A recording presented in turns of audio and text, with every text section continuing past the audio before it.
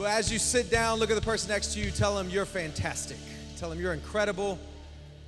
Whatever positive adjective you can think of, tell them. Well, hey guys, if you're new here, my name's Corey. I'm one of the guys that gets to serve and lead at this church called Central and our network family of churches called Water's Edge. And I'm grateful to be here. If you caught wind, or maybe you're tuning back in, or maybe you stayed for a double dip on service in our first service, we actually had a bit of a medical emergency. We had someone whose heart stopped in the service, and his name was Chuck. So if y'all want to pray for Chuck, but praise be to God, called EMTs. And I just want to say, we have an incredible team here. We had doctors and nurses, and our volunteers respond immediately. They were able to do chest compressions, got his heart back going, and he was sitting up conscious in the ambulance. They were just taking him in to do checks. But if you will, please keep Chuck in your prayers. We want full recovery. But I'm not going to lie, I've preached now for about, a decade and a half, and when you preach to large enough crowds, that just happens. Sometimes people have medical emergencies, about the fourth or fifth time, and I was just so proud of our church, the way we responded, the way we prayed, and to see God move and him be okay. It was cool, but I'm a little shook, I'm not gonna lie. And so I'm anxious to see kind of what God does with this message. But we're in week 2 of our series called POV, which stands for Point of View. Everybody say point of view. Yeah, and the point of view is to deploy the learning tool of really empathizing with different characters in the Bible, with taking the opportunity to try and put ourselves in the shoes of different characters to learn maybe new nuances from scriptural stories that we've heard before. And Pastor Craig kicked us off last week, week 1 of Point of View. And if you missed that message, here's what I need you to do. I need you to put your hand in front of you, ball up your fist, and punch yourself in the face, because it was an amazing message. Literally, I watched it and then listened to it a second time on a 15-hour flight back from South Korea. And Pastor Craig just dropped some profound theological truths. I've had people come up to me in the lobby before. They'd be like, Corey, man, we love you and Pastor Craig. Pastor Craig is the intellectual one, and I'm always interested to see how they're going to finish that sentence. So what does that make me? Simpleton? But no, I'm excited. And Pastor Craig he just dropped some profound truths. But I would encourage you, even if you watched it, go back and watch it again. There were some paradigm-shifting sentences he dropped, even for me in my life. But he kind of broke down that point of view in modern day has become like a hashtag to kind of give us an excuse to say what we want to say. Just my point of view. I can say whatever I want. And that's not what we mean by this service. What we mean is kind of that old adage, you truly know a person when you can walk a mile in their shoes. True empathy is saying, hey, let me put myself in your position to understand where you're coming from. And so today we're going to try and do that. We're going to try and jump into the shoes of the different characters in this narrative. So if you have a Bible, open it up to Luke chapter 18. Luke chapter 18. Luke chapter what? 18. Nice. Good job, 7 of you. I appreciate you. But in Luke chapter 18, it's a familiar story that many of us have heard before. But while you turn there, I want to give you an update. If you follow Water's Edge on Instagram or me on Instagram, I spent the last couple weeks with 2 of our church families, one in Phnom Penh, Cambodia, and one in Bogor, Indonesia. I got to spend a few days with Pastor Pana at Hope and Life Church in Phnom Penh. And can I just say there's something so healthy about getting outside of your comfortable context a couple times a year and putting yourselves in the shoes of people in a different cultural context. I really believe one of the best educations you can have, if you've never left Holland, do it. Just for a second, go check out Zealand. No, I'm just kidding.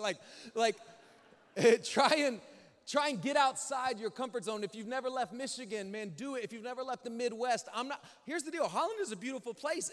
The Midwest is phenomenal. You people are amazing. I'm not from here, and I just feel blessed to be here. But if you've never been outside your context, I would encourage you to do that. And if you have the means, I would encourage you to try and get outside of the United States. As one theologian I love reading and listening to coined, he said, the United States is the Disneyland of the world. We have paved roads and multiple outfits and cushy seats and air conditioning. And so many of our brothers and sisters in the world don't have a tenth of that. And there's something about just getting outside of your context and getting uncomfortable that gives you an entirely new point of view. And I'm so grateful that we are a part of a family of churches that represent different socioeconomic statuses, different ethnicities, and different challenges around the world. And I sat in Phnom Penh with Pastor Pana and Hope and Life Church. And if you don't know anything, Phnom Penh has millions of people. I know you are like millions. Holland has like 30, 40,000. Millions of people in the city, Phnom Penh. And they have like high rises. I mean, it is an incredible growing city.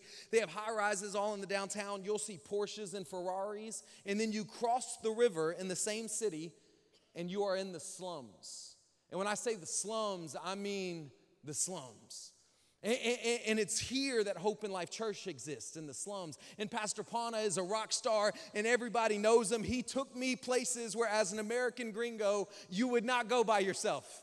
But because I was with Pana, I felt good. I felt safe. Everybody knew Pastor Pana because he has blessed so many people in that. I mean, down back alleys and getting to sit with church people. And there was one moment on Saturday, he brought me to their kids ministry. And we walked down these back shantytown streets into the slums right next to the river where people were cutting up the fish and the garbage is everywhere. And there's a guy who was a Buddhist, and he said the church could use his below deck area because he likes that they were blessing the neighborhood. And we curved under and we knelt down and we went under this little house. The house is generous. And there was about 30, 40 kids between the ages of 3 to 14, half of which didn't have shoes. And they were singing and dancing and smiling and learning scripture and singing praises to Jesus. And at the end, they were so excited to get these little snacks that most of us would turn our noses up to. And I watched these little kids that have nothing compared to what we have so much joy because of the ministry of Hope and Life Church. And then Pana leaned over and he said, there's 4 of these groups happening around the slums right now. And that's kids ministry. And I thought, dear God, thank you so much that we get to play a small part in their lives and their hope in their life and bringing Jesus and the hope of the gospel into places like this. And so Central, on behalf of Hope and Life Church, if you weren't here last week and you didn't see that video where I was sweating my butt off, like Pastor Craig made a joke about it, but I got to preach at Hope and Life Church. And when I say Hope and Life Church, the church is about a fourth the size of this stage. It's about from there to there wide. And they loaded up with plastic chairs, two aisles deep with a center aisle. And they ran out of space. Many of the people that come don't have shoes. And they don't have air conditioning. And it's in the Cambodian heat. Guys, when I tell you I sweat as a preacher, I ain't never sweat that much. I was literally dripping. I was kind of mad I wore like a half-white shirt because I was like, they're going to be able to see through this. It's going to be real awkward. But I got to preach in that service. And they were running out of space. And so we, as a Central Church family, as Water's Edge family, we're looking for a new property for them so they can reach even more of this Buddhist impoverished community for the name of Jesus. But there was something about just being there that just helped me experience a new point of view. And then I hopped on a quick flight and I went to Bogor, Indonesia, where Pastor Sandy ministers in Pangrango Church. And if you've heard this or you've been around before, Bogor and Indonesia as a whole is the highest population of Muslims in the world. Bogor is 98% Muslim, very conservative Muslim. And Sandy and their little church called Pangrango, again, smaller than this stage, have filled up their service 1 time, 2 times, 3 times. They are out of space. And so I spent the week with his leadership team touring new properties, trying to figure out where God is going to open a door so they can reach even more people for Christ there in Bogor. But there's something so healthy about trying to understand the point of view. And while I was there, I got to go spend some time with Pastor Sandy and one of his main elders and think and pray about what the next step for Pangrango looks like. And while I was traveling, I met these medical doctors from Jakarta, these conservative Muslim medical doctors wearing the hijab and the whole garb. And we got to converse and talk a little bit about Islam and Christianity. And they were so nice and kind and open to reason. And I got to ask them questions about Islam, and they were asking me questions about Christianity. And in asking questions to each other, like something that's always bothered me, I thought, man, with how conservative and constricting Islam is, it seems like saying yes to Jesus and stepping into the freedom of Christianity would be a no-brainer. Like, why wouldn't you want it? And they echoed what Pastor Sandy said. Because I don't know if you know this, Pastor Sandy used to be a Muslim. His mom gave her life to Christ, and she prayed for 10 years that her son would find Jesus. And after 10 years of praying for her son, Sandy put his faith in Jesus. And then he became a pastor, and his mom kept praying for 22 years, and Sandy got to baptize his brother who gave his life to Christ after 22 years. Can I just stop and say there is power in a praying parent? Some of you moms and dads out here are praying for your kids. Yeah, don't stop praying. It's been 2 weeks, 2 months, 2 years. This mom prayed for 22 years, and both of our sons came to Jesus, and one's a pastor now. Ooh! But I asked them, what was it like going from Islam, from Muslim beliefs to Christianity? What's the biggest hurdle? And they said the same thing the medical doctors said from Jakarta, that we're still Islamic. One of them even said, I would love to say yes to Jesus, but I can't leave my family. And I asked Sandy, I said, man, what's the biggest hurdle? And he said, family. Because in Islam, there's a belief that you raise your kids to believe in Allah and believe in Muhammad. And when you die, one of the ways you go to heaven is your kids pray for you. And in your kids' prayers, it opens up the pathway to heaven and eternity. So when a child in the Muslim faith leaves the faith to become agnostic, atheist, Buddhist, Hindu, or Christian, or anything other than Islam, they are literally abandoning their family for eternity and their belief. And most Islamic people that put their faith in Jesus are disowned by their family. So imagine your family pays your rent or pays your tuition, or they pay your food, and you want to give your life to Christ. A, you're saying no to all their provision, but then B, you're actually insulting your family. I wondered what it was like to get to the place of desperation where you're so desperate for a change that you're willing to step away from family to say yes to the love of Jesus. That's where Sandy got. That's where his brother got. That's where so many in Painting Rainbow got. I wondered, thinking about that point of view, I wondered how many of us in here today, we're raised in a Christian nation, one nation under God. Many of us are blessed to be raised in a Christian family. And so we didn't have to make the choice between Jesus and our family. But can you imagine if you were in their shoes? Would we still choose Jesus? And it gives a weight and a gravitas to the ministry that Sandy is doing in Painting Rainbow, because I sat on the floor in a small group, and I have so many stories from this trip, guys. I have so many stories I can't wait to share with you guys in the weeks and months to come. But imagine you're sitting on the floor there in Bogor, and I was sitting with them in a small group of about 16 people, and he goes, she was a Muslim, she was a Muslim, he was a Muslim, he was a Hindu, she was a Muslim, he was a Muslim. And one by one, they had all professed Jesus as their Lord and Savior and saw God move and work in them. So can we just stop and praise God for what he's doing around the world through our church family? It is amazing. It is paradigm shaking. And I can't wait to share more stories with you guys. But man, Pana and Sandy say hello. But there's something powerful. There's something powerful about taking the point of view of another person, putting yourselves in their shoes. And so that's what we're going to do in Luke chapter 18. If you're there, say yeah. Nice. Luke chapter 18, starting in verse 35, it reads, as he, Jesus, drew near to Jericho, a blind man was sitting by the roadside begging. And hearing a crowd going by, he inquired what this meant. And they told him, Jesus of Nazareth is passing by. And he cried out, Jesus, Son of David, have mercy on me. And those who were in front of him rebuked him, telling him to be silent. But he cried out all the more, Son of David, have mercy on me. And Jesus stopped and commanded him to be brought to him. And when he came near, he asked him, what do you want me to do for you? And he said, Lord, let me recover my sight. And Jesus said to him, recover your sight. Your faith has made you well. And immediately he recovered his sight and followed him, glorifying God. And all the people, when they saw it, gave praise to God. That's our scripture for today. That's the entire narrative that we're going to cover. And in reading that, we would say, man, there's not much there, right? Jesus on his way to Jericho, cutting through the road, sees a beggar. The beggar needs to be healed. Jesus heals him. Everybody praises God. End of story, right? Doesn't seem like it would make a movie or even a good episode, or barely even maybe like a pilot pitch in Hollywood. But I think if we take a moment and we try and put ourselves in the shoes, if we try and learn the points of view in the story, one of my favorite ways to study Scripture is to just try and ask, what are the different points of view represented here? It makes me think about my undergraduate degree. I got my master's in theology, but undergrad, I actually went to school for film.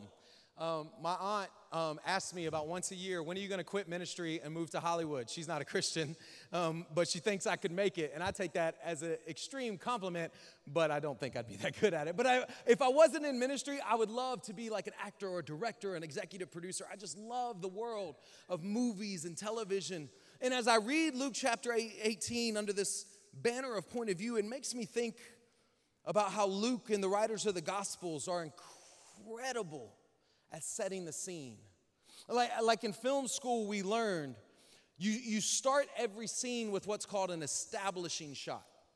If you turn on your televisions this afternoon, put on your favorite movie or any show, you'll see the first thing you see is what's called an establishing shot. This is why sitcoms have the jingle at the beginning, right? Full House, it sets up the scene. It's in San Francisco, and it's a bunch of people in a family coming together. And you're like, oh, I get the context. You know, Fresh Prince of Bel-Air, before every scene, they show you the mansion, you know, and it's like, oh, you know, guy from Philadelphia in the hood, being raised in Bel Air. It's telling you, like, anybody remember Family Matters? Remember it's a rare condition in this day and age? No? Okay, yeah. To read any good news in a newspaper. Okay, anyways. But yeah, it shows us Chicago. There's always the establishing shot that lets you know where this is taking place. And the writer, Luke, does exactly this. He says in verse 18, as Jesus drew near to Jericho, a blind man was sitting by the roadside. In other words, what Luke does for us before pushing in on the point of view of the characters, he zooms out and he gives us the establishing shot. In Scripture, it's a really profound tool if you will zoom out and just go, okay, what's happening here? And he says, as he sets up the scene, he says Jesus is walking down the road to Jericho. And before he gets to Jericho, there are suburbs and there are towns, and he's cutting through one of these towns. And on the road to Jericho through this town, there's many lefts and rights he can take. There's many routes to the destination. But in this scene, on this day, Jesus takes the right amount of lefts and the right amount of rights.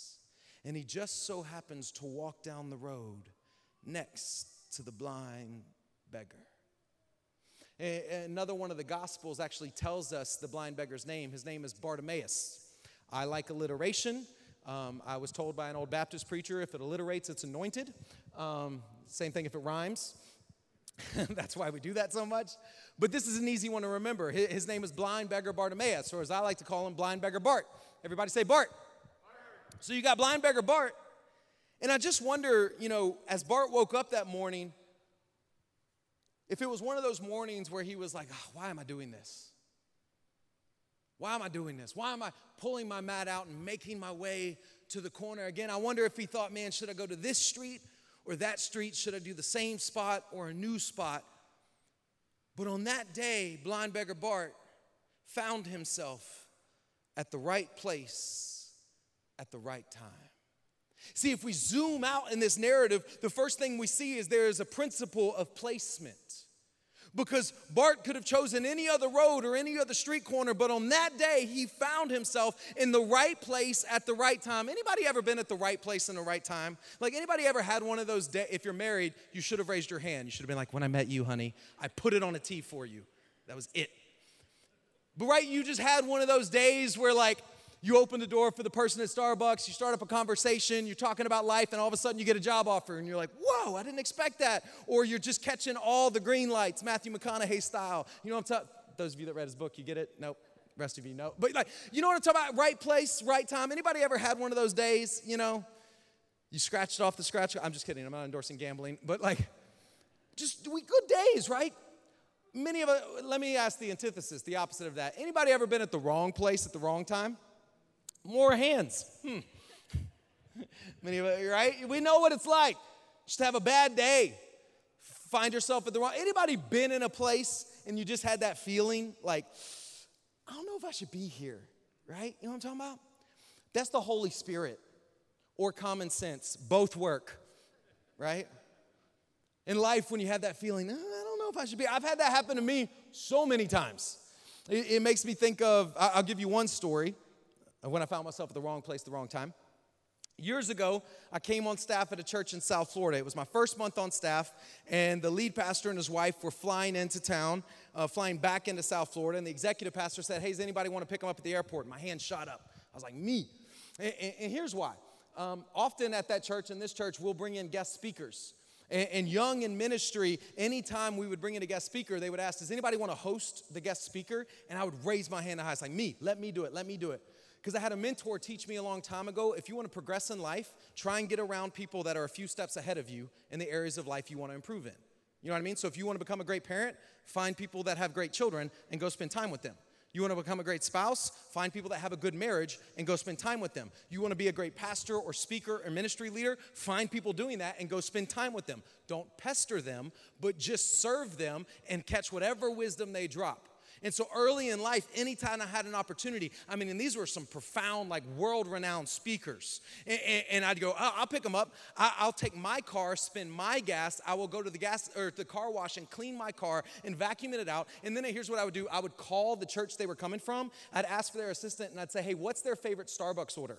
And I would have it ready on my dime when they got off the plane for them. How many of you would love to be picked up like that from the airport every time, right? Some of you are like, dude, are you just a huge kiss up? Like, right? But there's this scripture. You know, the only place the Bible gives us permission to be competitive, it actually commands us to be competitive, is when it comes to honor. The Bible says, outdo one another in showing honor.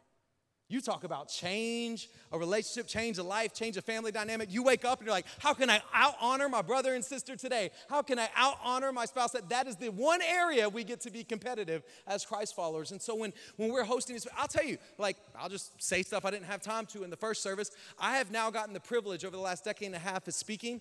I've been invited to speak all over around the world by the grace of God. And sometimes when I get picked up, people do that for me. What I do, they'll have like coffee waiting for me or water for me because you're dehydrated when you get off the plane. Their car is nice and clean. Then they bring me to the church and they have a green room and they've called and they find out what snacks I like in there. And let me tell you, there's no part of me that walks in and is like, that's right, they better have the green M&Ms. You know, like every time people honor, it humbles the mess out of me. I literally am going, I don't deserve any of this. And it makes me want to go above and beyond and bring a fire word for him because they've just humbled me with honor. That's what real honor does. So anyways, I go to pick them up, and at that time I had an old TJ 1996 Wrangler Jeep. And if you know Jeeps, that's not a good vehicle to pick people up in from the airport. It's not comfortable, small back seat. So they let me borrow the pastor's SUV, and I go and get it clean, have the water and everything, and they didn't like coffee, so I just had water, and I show up 45 minutes early to the airport. Because in my family, early is on time is late, and if you're late, you're kicked out of the family. And so I'm early, and to make a long story short, I pull up, and there's this long straightaway into the Fort Lauderdale airport, and then it banks left into the terminals. And when I pull up, I see cars parked on the shoulder, and I think, oh, this is where I'm supposed to park. And so I pull up, yeah, I'm naive, chill out. And so I pull up behind these cars, long line of cars, and I'm waiting. 10 minutes goes by, 5 minutes more, and cars are pulling out as they get that call. And then after about another 10 minutes, about 30 minutes till their flight lands, I see a Broward County Sheriff's Office, an officer pull up in front of everybody. And he gets out of his car and he starts gesturing the cars forward. And I think, what a nice officer, organizing us, getting us in line. Naive. He pulls out his citation clipboard and starts issuing guys parking tickets, right? And I'm in like the back of this line. There's like 30, 40 cars in front of me. He can't see us back here. And many of the guys in front of me are just peeling out. They're like, he ain't giving me a ticket. And so I'm in the back and I'm like, what should I do? He can't even see me, not gonna give me a ticket, but I'm gonna go ask him where I should park. And so I pull into this lane of traffic. There's cars kind of coming up behind me. I come up near to the officer. I roll my window down. I come to a really slow halt and I say, excuse me, officer, where should I park if I'm waiting on somebody to land? Now, let me first say this. I love our servicemen and women. I love our officers, our first responders. Can we just give a hand for anybody and everybody that serves us? I love them. I love them. But what I know about our servicemen and women is they are servicemen and women. They are humans. And humans have bad days. And I think this guy was having a bad day. Because I said, where should I park? And he responded with, not even looking up from his clipboard, he said, back up. That startled me. I was like, and I look at my rearview mirror and there's cars coming up behind me. And I said, excuse me, officer, I'm sorry, I can't back up, but I can pull right up there next to your car. I'll pull over. I'm sorry, I can't back up. To which he then responded without looking up, back the blankety blank up. Some of you are like, officers in South Florida are different. They are. They're a little bit more. I didn't even know cops could talk like that. And it kind of shocked me. And I was like, And I said, and literally there was a car right on my back bumper, like trying to get around me. It was causing a traffic jam. And I said, officer, I'm sorry, I can't back up. I'm going to pull right. And when I gestured forward, I think he thought I was going to try and get away. So he proceeded to reach in and grab me. I don't know how he thought he was going to stop an entire SUV by grabbing me. But when he reached in and grabbed me, it scared me. And I went, ah. But when I went, ah, my foot came off the brake. And when my foot came off the brake, the SUV lurched forward, and he went to pull his hand out, and his finger got caught in the seatbelt, and all I heard was crack. And he's off to the side of the SUV going, bleep, bleep, bleep, blankety blank, bleep, bleep, bleep, bleep. You're going to jail for assaulting a police officer, bleep, bleep, blank, blank. And I'm going, ah! And so I pull over. Within 5 minutes, there are 9 police officers, 1 ambulance, and a SWAT team member on site. I am being told that I am going to jail for assaulting a police officer, and they're impounding my pastor's car.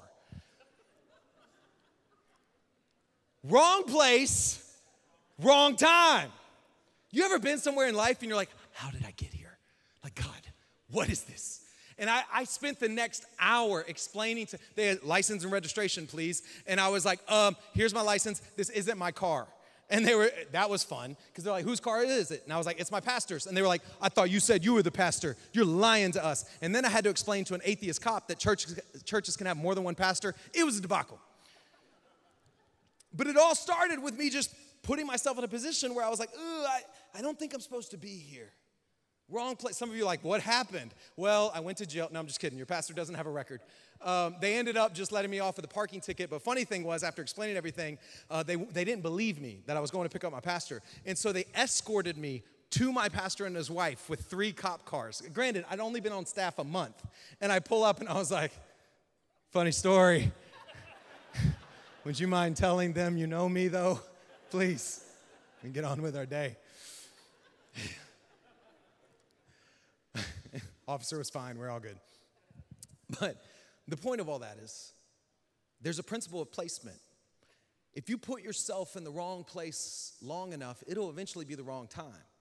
You got that one friend, likes to drink a little too much. When they drink too much, they get a little combative, and it's cause for some funny stories. But 1 time, 2 times, 5 times, 6th time, all of a sudden they're in a bar fight and you end up in handcuffs because you keep putting yourself in the wrong place. There's the wrong mental space that we can put ourselves in over and over and over again, and it won't be long before wrong place leads to wrong time. But again, the antithesis of that is true too. Wrong place, wrong time. That means sometimes there's a right place and a right time. In other words, if you can identify this is a good place, this is the right place, and you keep showing up, and even though it's not happening, some of you want to lose weight, some of us want to get healthy. Go to the gym. You may walk in the gym the first time and be like, I don't feel like this, and walk right back out. Go back to the right place. The next day, show up. Maybe you'll do a curl. It's okay. The next day, show back up. You keep showing up to the right place. Eventually, you'll do the right things, and eventually, it'll be the right time. Some of you are here today because you are so desperate for change in your life that you are just checking out church. Can I just tell you, if you are in church today, you're in the right place? Turn to the person next to you and tell them you're in the right place. Tell them you're in the right place. You need life change. You need something to change in your life. You need God to work. Keep showing up to the right place, and for long, it'll be the right time. And I just think about Bart, blind beggar Bart, day after day after day, just seeking people's pity.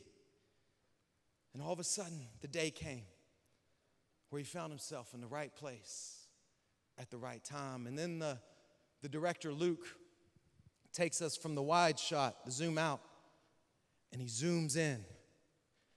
And he gives us the point of view of blind beggar Bart. And the narrative continues, and it says that Bart has a moment that changed everything for him. And for the next few moments, I want us to try and catch the point of view of Bart. I want us to try and put ourselves in his shoes. I want us to use our imaginations and try and become a part of this scene. And so to do that, I just want to ask you to imagine that you are Bart. Well, it says Bart was blind, so can I have everybody close your eyes? Let's close our eyes together. use our imaginations. Some of you aren't doing it, so I'm going to help you out. If you're laughing, you weren't following instructions. With our eyes closed, I just want you to imagine what it would be like to spend your entire life staring into darkness, into the void. And in that culture, if you suffered an ailment like blindness, the culture believed that it was because of some sin in your life or your family's life. And so not only are you blind and destitute, but you're excluded from society. You can't get a job. You can't work. No one will hire you. It's hard to find friends. And so you're left with no option but to beg for people's pity. And so that morning you wake up and you make your way to the curbside, to the roadside. And you're thinking, man, I just hope I got a good spot. I hope I found the right place today. Maybe I'll get lucky and a few people will come by. And all of a sudden, in the distance, you hear the murmur of a crowd. And you think, man, it'd be awesome if they came my way. But nothing good ever happens to me, so don't get your hopes up, Bart. And the murmur grows, and that distant crowd turns into a low rumble. And you think, oh, man, they're getting kind of close. That'd be cool, but man, don't get your hopes up, Bart. Nothing good ever happens to you. And then in the rumble, you start to hear the whispers of a name you've heard before. You start to hear Jesus, Jesus of Nazareth, Jesus. And you know that name. You've heard that name. You think, man, if that guy Jesus, I've heard that he's teaching people amazing things. He's even done some miracles, apparently, man. If he's with this crowd, this could be the biggest crowd ever. This could be a huge payday for me, man. What if they came my way? And then that murmur that turned into a rumble starts to turn into a bit of a roar, and you start to get excited, and you're thinking, oh, I think they're coming down my street. I can't think they're coming down my path. And sure enough, the roar grows and grows, and you realize the people are all around you, and Jesus may be right there, and you think, man, I got to get him to stop. What can I say to get him to stop?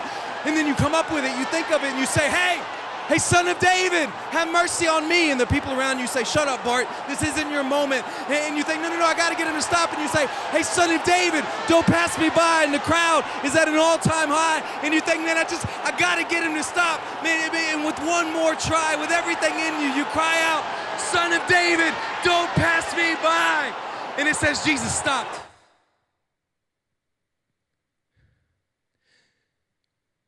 You hear a voice. And he says, what do you want me to do for you? And in that moment, you realize you have the attention of the King. You can open your eyes. See, there's something powerful when you can put yourselves in another person's shoes. Someone that's so desperate for things to change. They don't care what people think. They don't care what people say. But you see Bartimaeus there, he chose his words wisely. Because the narrative tells us that he was called Jesus of Nazareth. So why did Bart not say, hey, Jesus, don't pass me by? But rather he chose the words, Son of David. See, though he was blind, he obviously paid attention back when the Torah was read.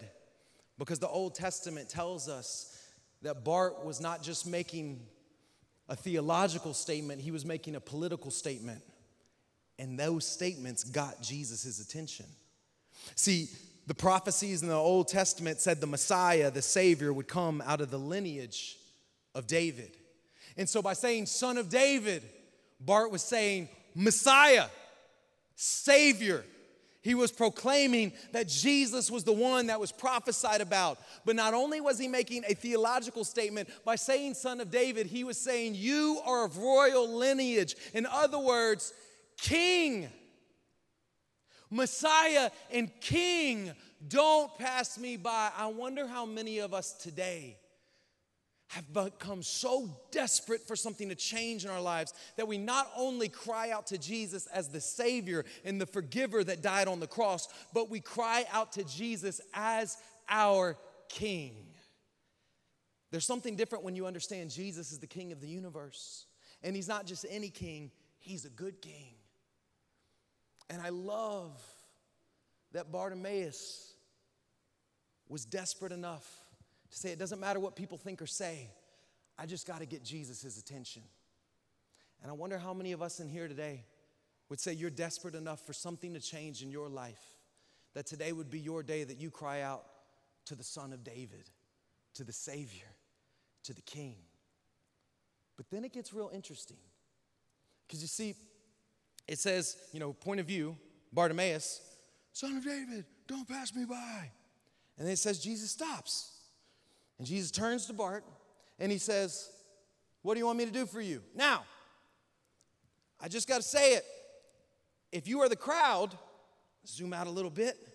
And now we're putting ourselves in the position of the crowd. And there's Jesus and there's Bartimaeus and he stopped. And if you're in the crowd and you know blind beggar Bart and Jesus stops, what are you thinking? We're all going to have to give Bartimaeus money. Right? Jesus stopped. We all got to stop. Bartimaeus is about to get the payday of his life. Right? And then Jesus says, what do you want me to do for you? If you're in the crowd, what are you thinking?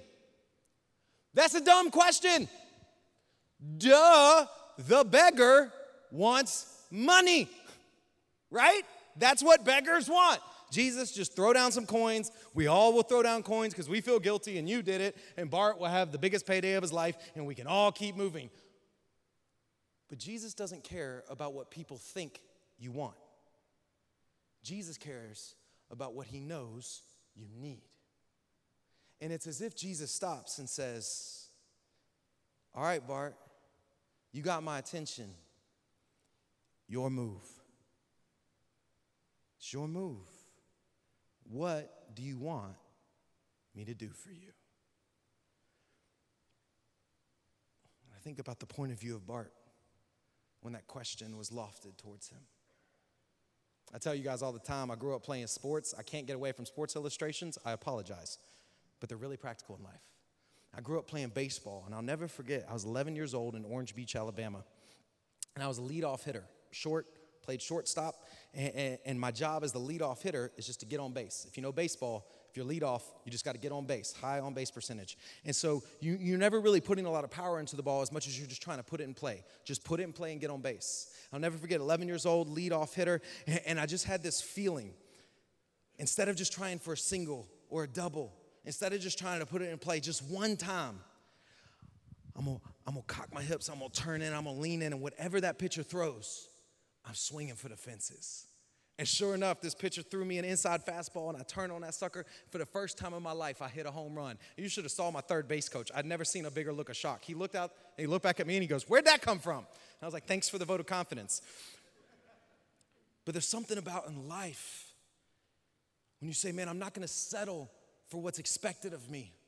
I'm not going to settle for what people think I should want and think I should say. But I'm going to swing for the fences. Bartimaeus could have said, can I have some money? And he would have had the biggest payday of his life. But instead, he recognized that he had the attention of the Messiah King. And Jesus lofted that metaphorical inside fastball. He said, what do you want me to do for you? And I love that Bartimaeus swung for the fences. And he said, I want to see. And can you imagine? If you're in the crowd's point of view, I guarantee you a hush came over that crowd. What did he ask? What did he just ask? What did he ask for? Did he ask for him to not be blind? Did he ask for a miracle? What's Jesus going to do? I wonder how many of us today, Jesus, if you will cry out to him as the King, if you will cry out to him as the Messiah, if you in your heart of hearts will acknowledge who he is and what he's done for you, you have his attention. And just like Bartimaeus, I think for many of us today, he is looking at you down the barrel of antiquity and he is saying, what do you want me to do for you today? And I wonder how many of us would stop praying prayers that are expected of us. I heard it said, if God answered all of your prayers, would it change your world or the world? What kind of prayers are you and I praying? Are we settling for a single or a double? Or rather, when we have the attention of the King, are we crying out and swinging for the fences and making a bold move? And I just love that Bart had the courage to say, oh, will you change my life? Will you do something miraculous? And I just imagine if you're Jesus, and he's just got a smile on his face. That a boy, Bart. That a boy. And he says, because of your faith, because you believed that I could do the impossible, because you know who I really am, open them eyes.